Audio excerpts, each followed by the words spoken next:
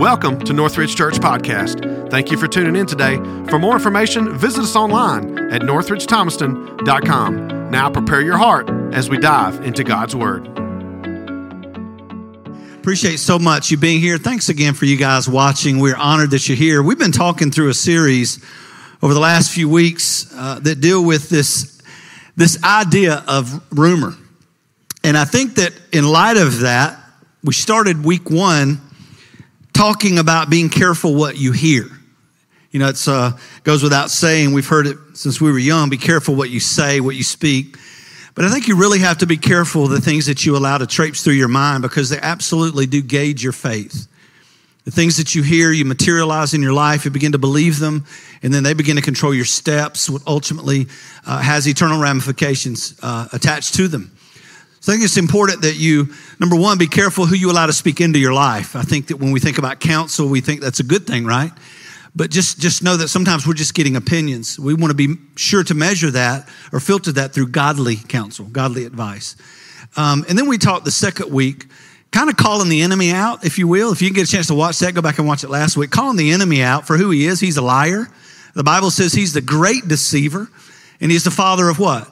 All lies. Anything that is a falsehood derives from and originates in him.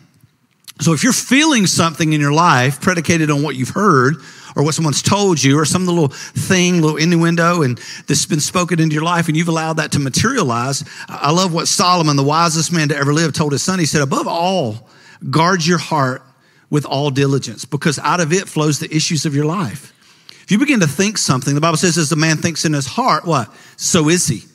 And so it helps us to understand that the sum total of the things that we've seen, we've done, the turns in our life, the mishaps, the good, bad, and the ugly, really becomes somewhat of the epicenter of who we are, how we believe, and how we appropriate Scripture. Today, I want to shine a light on perhaps one of the biggest rumor mills, the place where rumors originate, and that is that with media and social media outlets.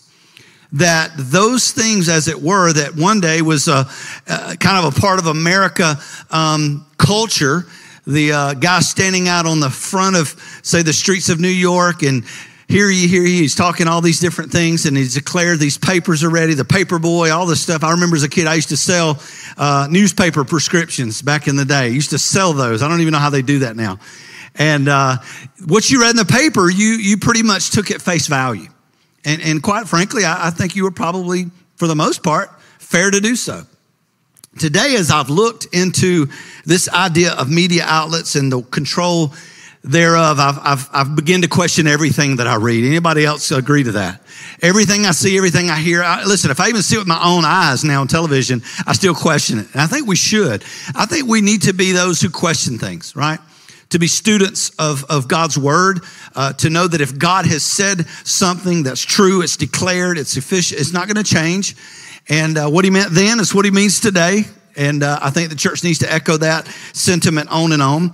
But in the past 2 years, our lives have been truly dominated by headlines. Our lives have been inundated with words like virus and pandemic. The worst is yet to come. Another variant found. Things like you must get vaccinated. And then you pick up another paper, pick up another page and another angle. Do not get vaccinated. Then it's the variant is coming. Got to get another booster. You don't want to get a booster. I mean, all these things, just in light of the pandemic alone, has inundated our minds. And fear, unfortunately, has ensued. Fear has become the product of that.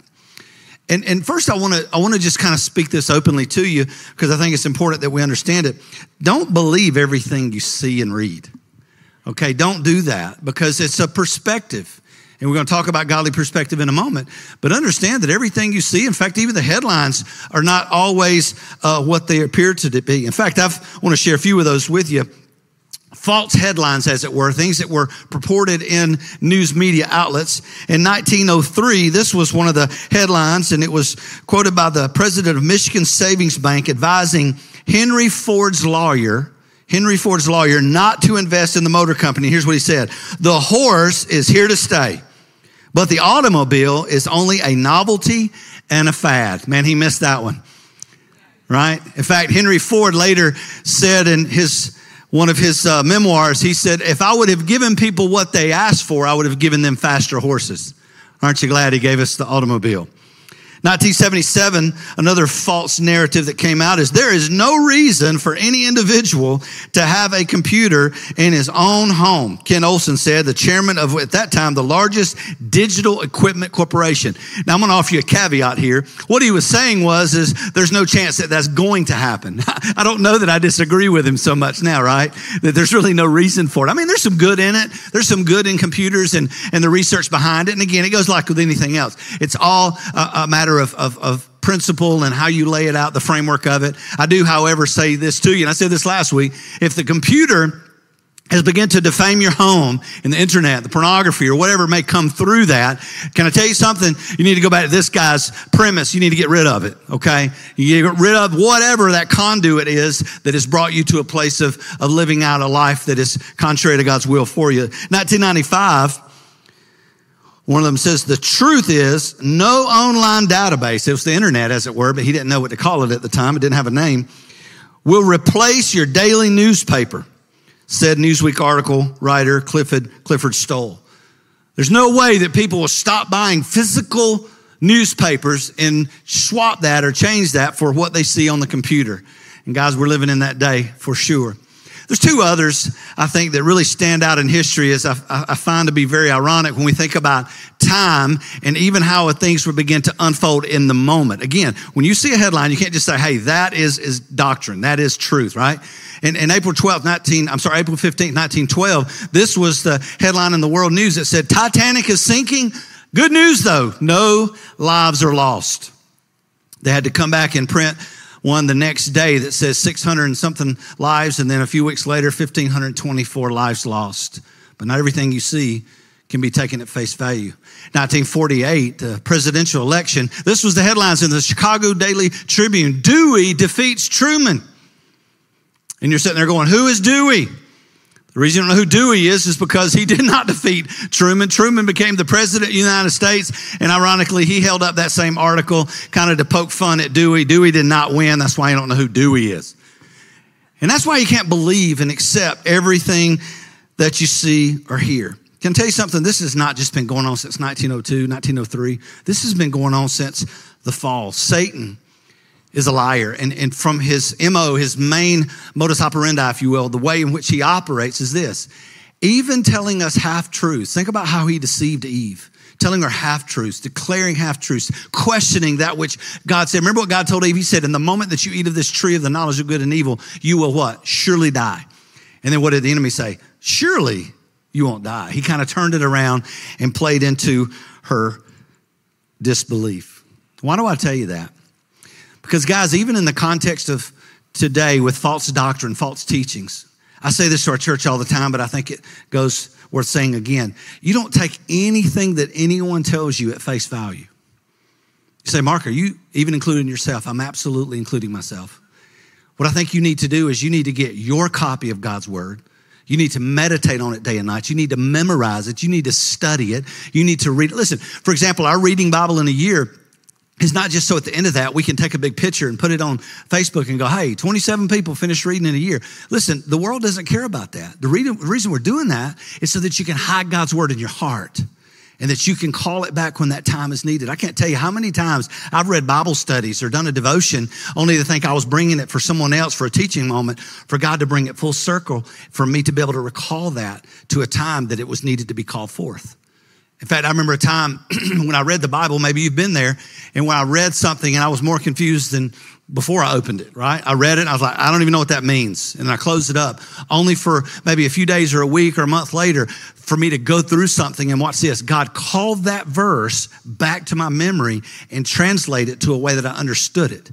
And it's because God's word will not return void. You have to get in it. You have to, listen, I know we live in a world where we have it on our digital device, and that's fine. I do it because I can't see the written words anymore on paper, but that's fine. But I want you to get into it. I want you to marinate on it. Pastor Cody and I were talking. I shared this with you a few weeks ago. There's a lot of our kids today that I'm hearing this. I hear this more and more often, that young people are having night terrors at a young age. They're having bad dreams and nightmares, as it were. Even seeing things that you don't even know how they can describe what it is they're seeing, and maybe even discounting it. Don't discount that, parent. First of all, a couple of things you need to understand. One is if you're allowing movies that talk about, that describe, that show, portray demonic activity, movies that talk about exorcisms, movies that talk about hauntings and things of that nature, possessions. Can I tell you something? You are inviting that into your home. You have to be careful. You have to be mindful of the fact that you are the gatekeeper to your home. And if you allow that stuff in there, and I know people don't want to talk about the demonic, they don't want to give credence to it, but I want to tell you something. You had better recognize it for what it is so that you'll know how to fight it and to quench the darts of the enemy in that evil day. Okay? Because if you invite it in, make no mistake about it, the enemy will walk in. And on the contrary, not just not inviting it in, you have to stop it from coming in. Let me tell you something. You read the word of God over your home. You read it in your children's room. If they're having a tough time sleeping, best thing you can do is download the Abide app and let the Abide app speak the word of God over their home. Pastor Cody said, man, that thing's amazing. I've been listening to it. It absolutely works. Stephanie downloaded it for me some time ago, a year or 2 years ago. I was just having trouble sleeping, all these things going through my mind. And just how the word, I'd say, put on the Abide app. And she'd put it on and I would just sleep and, I'd snore good, y'all. It was amazing. Because it's just that rest when you can rest into God's word. And then furthermore, and I'll kind of use this as our jumping off point. Why does this matter? Because there is an absolute truth. The world is wanting you and I to believe this idea of relativism, that it's true if you accept it as truth. Or better yet, when you read the word of God, people say, well, what it means to me is, and then we fill it in. Can I tell you something? It doesn't matter what it means to you. What matters is what he meant, what he said, and that's what he still stands on today. And furthermore, I think what we have to understand is that the reason that when a guy or a girl comes to our home to propagate a lie about some other world religion, the reason we're inferior and feel a little awkward about confronting that is because the world knows the lie better than the church knows the truth. And the only way we can know the truth is to know the person of truth, the person of Jesus Christ. The Bible says if you know the truth, what? The truth will set you free. Y'all come on and give Jesus, the truth bearer, a big hand. In fact, Jude chapter 1 verse 11 says it this way. It says, beloved, while I was very diligent to write you concerning our common salvation, I found it necessary to write you, exhorting you to contend earnestly for the faith which was once for all delivered unto the saints. I love that word, diligent. And I'll just say this. I said it in the first service. It seemed to go by pretty good, so I'll say it again. I think we live in one of the most entitled cultures that we have ever seen in the history of America, where people just feel that they're simply entitled to something. And therefore, attached to that, and somewhat of the sister of that, the brother of that, is this idea of diligence. It no longer exists. I remember as a young boy, if I signed up for every sport, baseball. Guess what? About 3 weeks in, I'm like, I don't think I want to do that anymore. I want to come home and play. And Dad's like, no, you started it. You're going to what? You're going to finish it. And the same was true for anything else that I did. Starting something meant that you have given your word to it. You've signed up for it. You're part of the team. The team needs you. If you don't want to play, then you sit over there and you cheer them on. But you're part of the team. Listen, we live in a world today where diligence has been thrown to the wind, and everybody everywhere is so quick to quit on marriage, to quit on church, to quit on the word of God, to quit on whatever it may be without thinking there's any ramifications. The Bible says he that comes to God must believe that he is, and he is the rewarder of those who diligently seek after me. You can't flippantly seek after and serve the Lord, guys. It will destroy you. You're merely half in, and you're not a part of what God is really doing. What I believe you got to do today is you got to be diligent. You got to be committed. Listen, look to your neighbor, say, don't ever quit on Jesus. Go ahead and tell them that. And then I love 1 Peter chapter 3 and verse 15, and then we're going to jump right in. It says, but sanctify the Lord God in your hearts. Everybody say sanctify. Separate yourself. Listen, as a child of God, you're going to look different. There's just something different about you. Peculiar, if you will. Some of y'all got that angle pretty good. You're peculiar. But sanctify myself means I separate myself and I align myself with the word of God. The world doesn't understand the things of God. When something bad happens and there's still that something in that intestinal fortitude that says, you know what, I'm still going to praise him. It's not just a song, right? It's not just a praise him in the storm as a song only. It should be a mantra. It should be a perspective of my life that listen, it's easy to praise him when everything's going great. But what takes somewhere for all is to say, hey, everything's messing up. Everything's falling apart. But you know what? The one constant, the one truth, because the fact is, if it got messed up, God had nothing to do with that. That was man's hands on it. So I'm just going to praise him anyway, because I know that he's about to turn that evil for good. I know that he's about to take me out of this. I know that all things work together for good for those who love the Lord and call according to his purpose. So guess what? I'm just going to praise him anyway.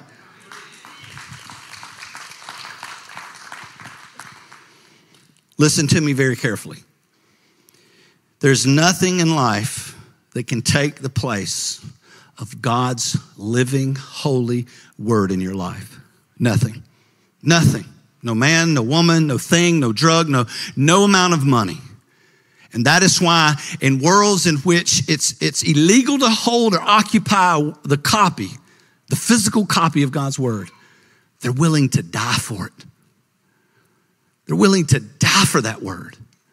I share with you guys Dr. Benjamin Kokar, who taught me a New Testament survey many years ago when I was in Bible college. You remember what I told you about him? He sat there in that first semester. I still get choked up saying this. The first semester that we had, he said, tonight we're going to open the book of Romans. And he opens it up and he said, we're going to read it. And he stands behind this stage, this podium, and he starts reading the word of God. And I'm looking down, I'm like this. I'm like, oh gosh, this is going to be a long 4-hour class.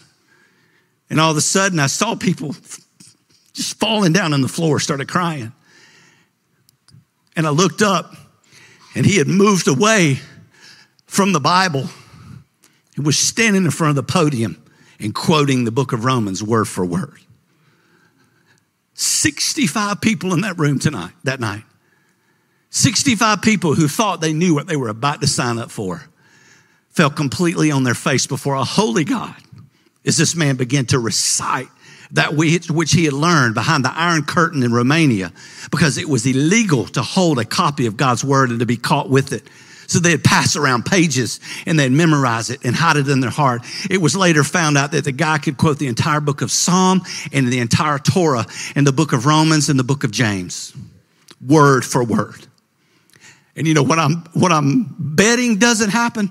The enemy's not going to come at him with a lie because he's standing on the truth.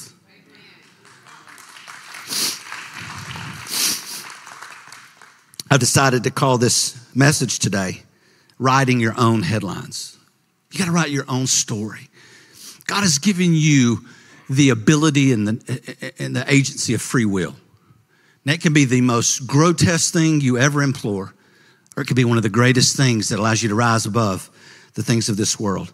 I want to give you 3 things very quickly. I'm going to try to talk fast, but I want you to listen and hear my heart today. 3 things that I believe you can change that can help you to write your own discipline and your own headlines. Number 1, I believe you need to change your perspective. Why? Because I believe perspective matters.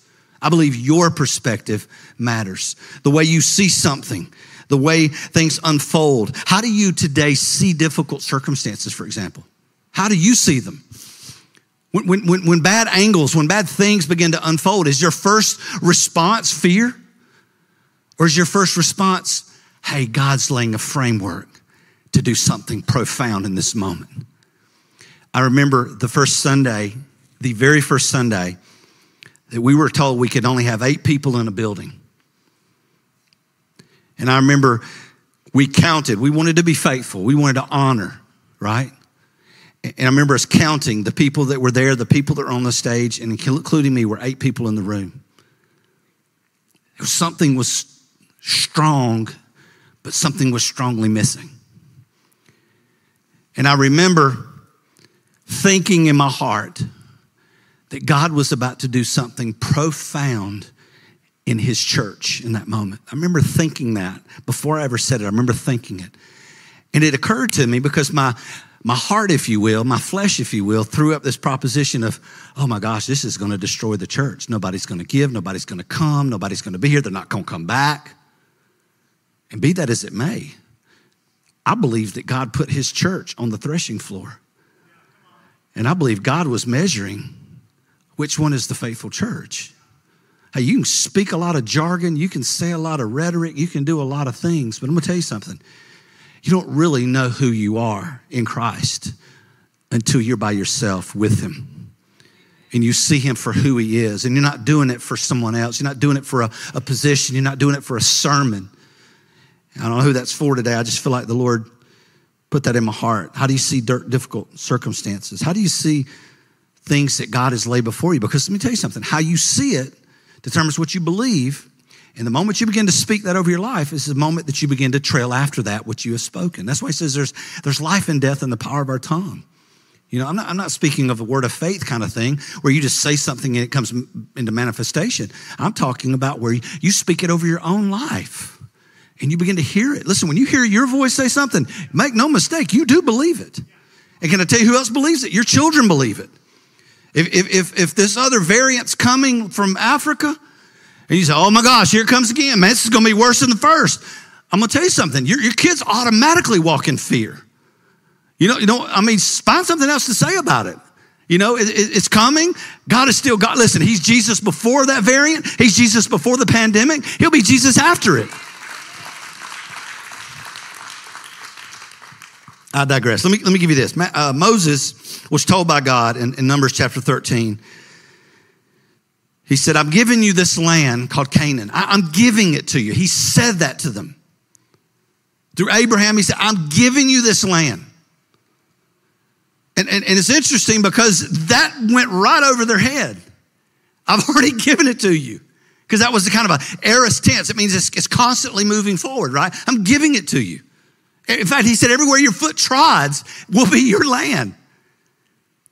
And then he said this, he said, send me men to spy out in the land of Canaan, which I am giving to the children of Israel.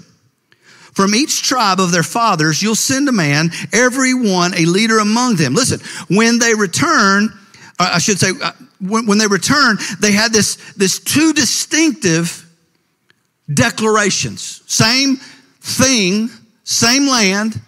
10, 12 people went together. 10 came back and said this, and I think in verse 31 through 33 says, we're not able to go against the people. Speaking of Canaan. For they are stronger than we. They were beat right then. The moment they saw that which God was giving them as something that could not be attained is the very millisecond that they became defeated. Listen, it's true in military combat. It's true in sports. You ask the running back who is coming through the line of scrimmage and there's a guy equal or greater strength and size and proficiency standing in front of him. The moment that he thinks let up is the moment that he's beat. But if he sees him merely as something to run through, then he's beat his opponent.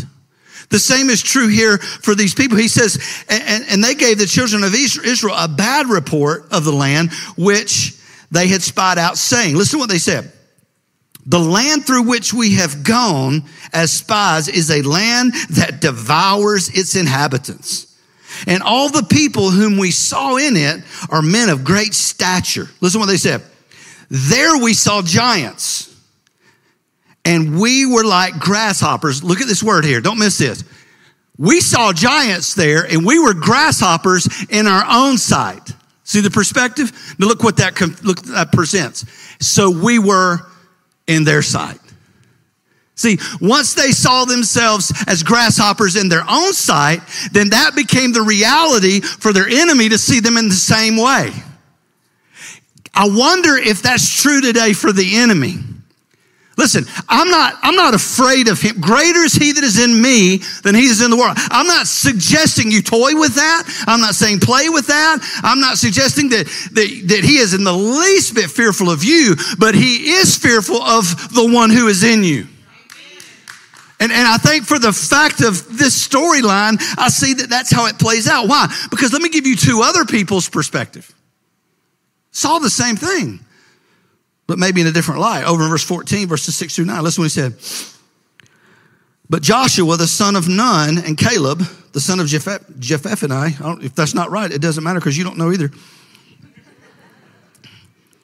who were among those who had spied out in the land, they tore their clothes. And they spoke to all the congregation of the children of Israel, saying, watch this, listen to the difference. The land we passed through to spy out is an exceedingly good land. He says, it's fertile. We saw that. Nobody even said that in the first one. If the Lord delights in us, I love that parenthetical, right? Then he will bring us into the land and give it to us. A land which is flowing with milk and honey. Watch this. Only do not rebel against the Lord, nor fear the people of the land. Listen to what he says. For they are our bread. Their protection has departed from them, and the Lord is with us. So do not fear them. Look at the part where it says, for they are our bread. That's an interesting metaphor. It kind of contrasts what the headlines of the other 10 would have been. If they were writing a headline, they were saying, hey, land of Canaan, it's eating people. It's devouring the inhabitants. Theirs would have said, no, the church goes into Canaan and devours the people. So it's a different perspective. But make no mistake about it, God looked at those who had came with a bad report and he cursed them. And he said, I will make you, as you fight them, as if they are one man. You know what he's saying? I've already given you the war. In fact, we can even read that in Joshua. When Joshua goes over the Jordan, remember what he said? He sees this guy in full battle attire across the way, standing on a hill alone, sword drawn. And he walks up to him. He says, are you for us or are you for them? He didn't say anything. You know what he said? He just said, I'm the Lord. I'm the head of the Lord's army. It was Jesus Christ. It's a Christophany. We know that because he bowed and worshiped and he led him. When we see them bowing before angels, they don't allow that. They're like, no, you can't do that. Get up. But he let him bow. This was Jesus Christ, pre-incarnate Jesus Christ. And I love this because he said, are you for them or are you for us? You know what he's basically saying? Jesus says, no, I didn't come here to take sides. I came here to take over. All I need you to do is align yourself with me because we're already the victors. I feel like God's still speaking that over us today. Perceptions, vastly different, determine your next steps. I believe that Goliath was the same way for David. The entire Israel army saw an enemy that they could not defeat. From Saul down to the lowest, saw a man, a giant they couldn't defeat. And yet David stepped in faith and saw a target that he couldn't miss. See, it's all a matter of perspective. How do you see difficult moments in your life? Is God is mad at you? That they're defaming? Or do you see that God is laying the framework through which he's about to glorify himself through your life? Change our perspective. Secondly, very quickly, we need to understand the truth from a lie. Don't ever accept a headline at face value because they're all filtered through we've heard recently through fact checkers. Who are they? Okay? And in addition to that, you've heard things, fake news. Who is fake and who is true? I say to thread everything through the Word of God. God sent me here today to tell you, you need to do your own homework. Hey, that's true in the Word of God. That's true in the house of God. That's true. Listen, that's why it's super important to be mindful and careful what podcasts you listen to, what preachers you listen to, things that you're allowing to inundate your spirit and your soul, because those things absolutely do begin to play into who you are. You need to do your own homework. Temper anything you're told about the Word of God through the Word of God in your own Bible study. And if it's not true, you have a right to challenge it in the right forum. Call me. Call me and say, hey, I don't believe that. I'll show you where you're wrong. No, I'm kidding. I'll entertain it. And listen to this in 2 Timothy. Paul told Timothy, he said, be diligent to present yourselves approved to God, a worker who does not need to be ashamed, rightly dividing the word of truth. But shun, push back from profane, vain, or idle babblings, for they will increase to more ungodliness. Listen to this. And their message will spread like cancer. Hymenaeus and Philetus are of this sort, two people that did that, who have strayed concerning the truth, saying that the resurrection had already passed. Watch this. And they overthrow the faith of some. Everybody's not a theologian. Did y'all hear that? Be careful where you're getting your information from. And hey, don't think that your Google search engine is a theological degree. Because you look it up and you want to come at it with some presupposition that you've already determined in your mind and look it up through Google. You can make it look the way you want it to. You can make it bring forth the answer that you want. But let me tell you what happens when you look into the truth of God's word, the perfect law of liberty. He says, when you look into the word, listen, it cuts, right? It cuts two ways. It redeems, it releases, it frees, it saves. But guess what else it does? It convicts, it calls out non-truths, it reveals, it judges, it condemns. See, and that's what happened. That's why it's a living word is the guys make their way back up. I want you to hear me today. I believe with all of my heart that if you limit your biblical studies to some search engine theology, you're going to get just all over the place. And that's why there's so much confusion. Let me say it this way in clear terms. There are those based upon letters that were written, for example, Corinthians in particular, where it says women are to remain silent. Anybody ever heard that or read that? Okay.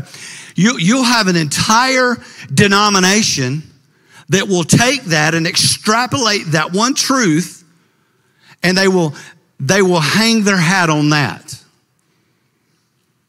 And you go into a church like that where a woman says amen or praise the Lord, or heaven forbid she prays or teaches in any capacity, it's sacrilege. But I want you to be careful that you not turn that over and understand what he's dealing with. He's dealing with a church problem, specifically in Corinth, where women were misusing spiritual gifts. They were usurping authority.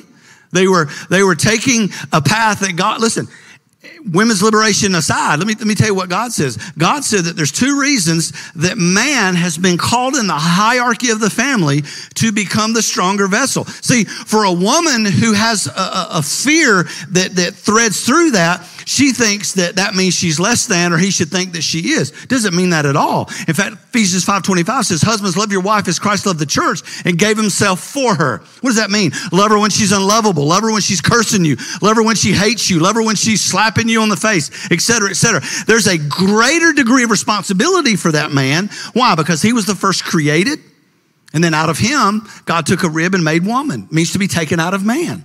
Secondly, because the Bible says the entrance of sin came in the world through Eve. The enemy beguiled Eve. It doesn't take the responsibility off man. In fact, you know what the curse of that is? That because of that she will strive with her husband all the days of her life. That there's that dichotomy that exists between man and woman. When in fact, let me tell you something. And my wife, she had to walk out, I guess, with one of the grandbabies, but she'll tell you this. There was a time in our marriage where we did this, right? But let me tell you something. I say this without apology. It wasn't because she couldn't submit. Guys love that. Submit to your own husband as unto the Lord. For the husband is the head of the home, even as Christ the head of the church. But can I tell you something, guys? Your wife will gladly, openly, willingly honor and submit when you begin to love her the way Christ loved the church. You see, he puts that in place. You say, can you prove that? I can. Do you know why you're here today? Because you're submitting to the Lord. Do you know why you submit to him in prayer, in worship, in giving, in servitude? You know why? Because he first loved you. He displayed his love to you on the cross, that while you were a sinner, he died for you. And I'm just using this one thing. Maybe this is for somebody or somebody's today. Listen, you can't just extrapolate something out of the text and go, that's what I'm going to build my theology upon. The Bible says you got to take the whole counsel. That's why sometimes church doesn't feel good. And you walk out of here going, I feel like I got beat up a little bit. Well, that might be because the Holy Spirit was convicting you of something. You can't just walk in here and go, hey, you know what? If you just speak it and you pull into Walmart today and you just, in the name of Jesus, I'm going to have a parking place at the front door. And that thing's just going to open up and part like the Red Sea. You know what? I'll tell you, God can do that. But you know what I believe God will do? God wants to test your faithfulness and your willingness to not take that parking place. Let the one who's coming behind you take it. You park out the back so you can listen to God on your walk into Home Depot. You see, you got to understand. You want to be great in this life. The Bible says, get it. You claim it. You own it. But the Bible says you want to be first, you be last. You want to be great, you make yourself of no effect. You want to be rich, and become poor. And he's not, there's a dynamic there that just basically says, God owns the world and the fullness thereof. You don't just go through life and try to knock people down and left and right. Let me tell you something. Go back to the husband and wife. I don't know why God keeps taking me back to this. But I believe there's a beautiful picture of Jesus Christ and his church that's found in the unit of marriage. It should be safe. It should be priority. It should be beautiful and sweet. And the only way that happens is when we align ourselves to God's truth. Just because, and I mean no offense here, but just because a group of women back in the 50s and 60s decided that women's liberation said women are equal to men. Let me tell you something, guys. If you don't know this by now, women and men are different, completely different. And that's because God created us uniquely different in opposites, if you will, so that when we come together, we become a picture of the church, a complete model of a vessel of honor that God can use. That's not in my notes. I don't know who that was for. What's the antidote to truth? Learn. Look to your neighbor and say, you need to learn the word of God. Go ahead and tell them. And then I'm done. Listen to me. Thirdly, very quick. Use defaming moments to bring about his fame. Shift of perspective, standing on truth as opposed to what the enemy's lying to you about. Something bad is happening in my life and it feels like it's defaming me. Do you say, God, why are you doing this? Or do you say, all right, God, here I am. Use me to declare your glory. I'm in. I'm all in. So we want a blank check signed from the Lord to whatever we want to cash it in. But I think what really changes our life is when we sign the blank check and give it to him and say, God, you write it how you see fit. When I look at the Apostle Paul, writer of nearly 2/3 of the New Testament, church planter, missionary, spoke 8 languages fluently. He was a partial Roman citizen because of his heritage. He was a Jew among Jews. He was part of the council that defined a lot of the law or carried it out as a gatekeeper to righteousness. But he was Saul of Tarsus before that. He was a murderer of Christians. And on one momentous day, he rode his horse into Damascus, Acts chapter 9, and he had an encounter with Jesus Christ, personal encounter. The glory of the Lord knocked him from his horse, caused him to go blind. A few days later, he went to a man's house who removed, if you will, prayed, and he could see, and he called them scales from his eyes fell. And then he could see. And in that moment, listen to me, in that moment was a turnaround. He became all of the things that I mentioned a moment ago. Instantaneous. In fact, the church was terrified of this guy. He'd been the one killing them, and now he's showing up as a guest preacher. They were freaking out. You would think if anybody could have a hope rewarded by God, would have been a man of that kind of turnaround. So he said this. He said, God, I desire. He said it 5 times. He said, I desire to go to Rome. He wanted to go so bad because he felt like he would have been received there because of his heritage. Certain privileges came with who he was. And that if he could go into the Roman government and he could preach the gospel, this Jesus Christ who encountered him, changed him, turned him around. He thought in his mind, he could turn around the Roman government and then he'd have a stage, a platform to propel the gospel. It wasn't a place of piety. It was just honestly humility to spread the gospel. And as it were, he did go to Rome, but not as a preacher, as a prisoner. He was beaten. He was flogged. He was stoned to death, the Bible says, and thrown outside the city, or as he were dead. He was shipwrecked twice. When he came in from one of the shipwrecks, he put his hand in the fire to put a log on, and a snake bit him. And then I love these words. Paul said this, for our light affliction, that's powerful. Those are but light afflictions, he said, which is but for a moment. And those afflictions are working in us a far more exceeding and eternal weight of glory. While we do not look at the things which are seen, but at the things which are not seen, for the things of this world are temporary, but the things which are not seen are eternal.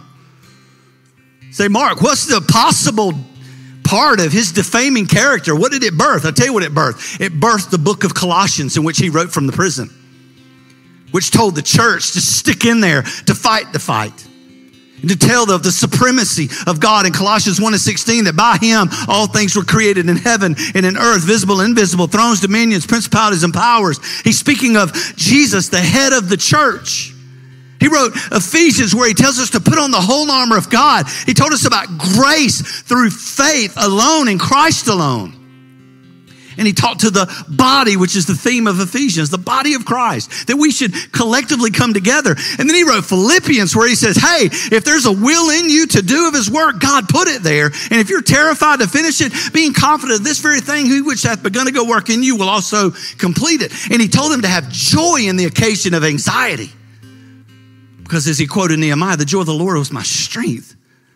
See, we wouldn't have those letters. We wouldn't have letters that he wrote in his second imprisonment, as he wrote in the days he was waiting for his imminent beheading, when he told Timothy, his protege, he said, hey, I finished my fight. I finished my course. I fought the good fight. I'm ready now to be offered. As he encourages his young protege. See, taking a defaming moment as the framework to speak of his fame. You say, Mark, but that's the Apostle Paul. That's just so far out of reach. I want to close with this. In 2007, I was a youth pastor in LaGrange, Georgia, serving the Lord, very large church. I got a call from one of my students' mother. It said, my nephew has fallen in a pool. Their pastor's out of town. Can you please meet us at the airport? At that moment, what went through my head was what had always gone through my head when I get that call. I'm just going to go show up and have a prayer. That's what preachers do. So I kind of jumped in my car, rather cavalier, if I may add, and I drove to the airport, and there was no parking places in any of the visiting spots. As I walked in, it was like I was walking through a receiving line. There was probably 80, 90 people outside, and I walked in, and I didn't see the family. I didn't see my student's mother. And there was a line down the wall that entered into a door, the door you don't want to go into when you go to the hospital. The one where the bad news is awaiting. The one where they remove you so that if you are crying, you can do so in private and have a little bit of privacy. I opened the door. As I walked in, there lay Elisa Williams on the floor, on her face, in a puddle of her own tears, crying like I had never heard a woman cry in my entire life. She was crying out to God. She didn't care who was looking. She didn't care who was watching. And I'm just going to tell you, at that moment, you don't walk in and start quoting scripture. Just for God, for God so loved the world, just don't work right there. Or maybe God could turn evil for good. It's not the right moment. I didn't know what to do. Holy Spirit nudged me, and I got on my knees and saw the husband standing over here weeping, and he seemed to okay what I was doing. So I just slid down on my face beside her, and we cried and we prayed. They were still working on Caden. Found out he was 2 years old. He'd fallen in the pool. And this mother, taking all of that defaming, failed moment upon herself, if she's cried out to God to heal her son. We prayed for probably 45 minutes to an hour. And the other door opened, and in walked the doctor. He said, I'm sorry, we've done all we could do. I didn't even know what to do with that. I'd never been there. Prayer didn't work. Faith didn't work. Crying out, speaking life didn't work. He died. And if matters weren't worse, then they looked at me and said, will you please take her in to view him? I didn't even know the lady, but her pastor was out of town. Of course I will. I'll spare you that moment. I'll spare you that. It crushed me. I questioned everything I knew. Left the hospital. Her pastor ended up getting there, went to the funeral. The funeral was absolutely extraordinary as they praised and they worshiped the Lord. People were saved. A few years went by.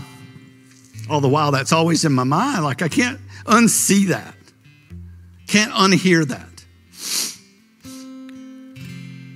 Fast forward, I got called down to Thomaston to pastor at Mountain View, and the Lord called me to write a sermon about people dealing with difficult things and how they deal with it. So I called Elisa. We've been in touch a little bit over the years, not knowing where she was. And I talked to her. She said, you need to come talk to me. I went to her house. I think Tyler went with me and we videoed a few things. We sat down on her couch and she said, Mark, this destroyed me. It almost destroyed my marriage. She said, I died. A part of me died. Until several years later, somebody called me and said, Elise, would you come and teach a women's Bible study in the women's shelter? She said something inside of her just came alive. She said, I will. Didn't know what she's going to teach. So what she did is, like many of us do, she put together kind of a little package message for women. Maybe Ruth or maybe Naomi or maybe Esther or something like that, right? And she goes in and she starts teaching. I don't know how many women were in there, but there was several. And she looks over several seats back, and there's this one woman who is obviously a Muslim, wearing the Muslim attire, and her arms are folded with a grimace on her face as she looks at her in total disgust as she is sharing the word of God. The Holy Spirit nudged her. Says, tell them of Cade. She said, everything in me pushed back. I can't talk about that. I can't relive that. There's no way I can go down that road. Before she could even get that out of her mouth, she began to speak about Cade and that dreadful accident.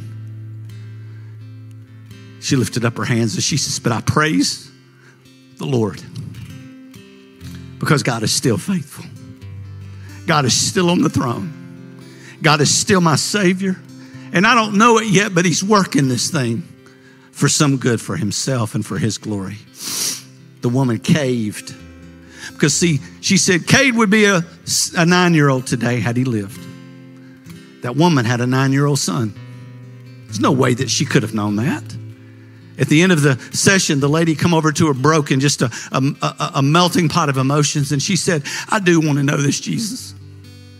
I want to know him. I want to know who it is that's carried you through that, because I don't know what I would do. I want to know him. And she gave her life to Jesus right there. She took the most defaming moment of her life to bring him fame. And if we stop there, it'd be like, go God. Almost 1 year to the day, she gets the call she never thought she would have. She called that lady by name. That lady had called her and she said, Elise? She said, yes. She told her who she was. She said, my son has drowned. She said at that moment, it all just came rushing back. But right there in the emotion of the hurt and the anger and the hostility of everything, how could this happen again? The Holy Spirit just intervened once more and said, but I'm working all things for good. You see, what's really cool, and I put this in my book that I wrote, that little boy is in heaven today because the mother led her son to the Lord. And he's in heaven with Cade because of mama, who lost everything, realized that everything she lost didn't even mount up closely to her personal relationship with her loving Savior to make him famous. Change your perspective, child of God. Look through the lenses, not of a fact checker, but for the truth of God's word that's absolute. Every head bowed and every eye closed. How many of you could say, not to me, you're not saying this to me, I just want to usher you into a moment. How many of you could say, Holy Spirit, you spoke to my heart today in some kind of way? I want you to lift your hand up. If the Holy Spirit, praise the Lord. Hands are going up. Amen. How many of you could say, Mark, I don't have it all together. I've seen some bad moments. I'm still trying to navigate this thing of faith, but I know that I'm a child of the Most High God. I know that. I'm certain. Lift your hands. Lift your hands. Praise the Lord. Praise God. I saw that a few hands couldn't go up. Hey, right here in this moment, what if every twist and turn in my life, things falling apart, the hurts, the failures, the missteps, the moments maybe I shouldn't have even lived past, to accept a call to preach, to come back to my hometown, for us to start this church, for me to stand here today. What if everything I went through brought me to this moment to tell you that God loves you and he wants to save you today? Then it would all be worth it, wouldn't it? Thank you for joining us today at Northridge Church. We hope today's message inspired you in your walk with God. We hope you take your next step by connecting with us online at northridgethomaston.com.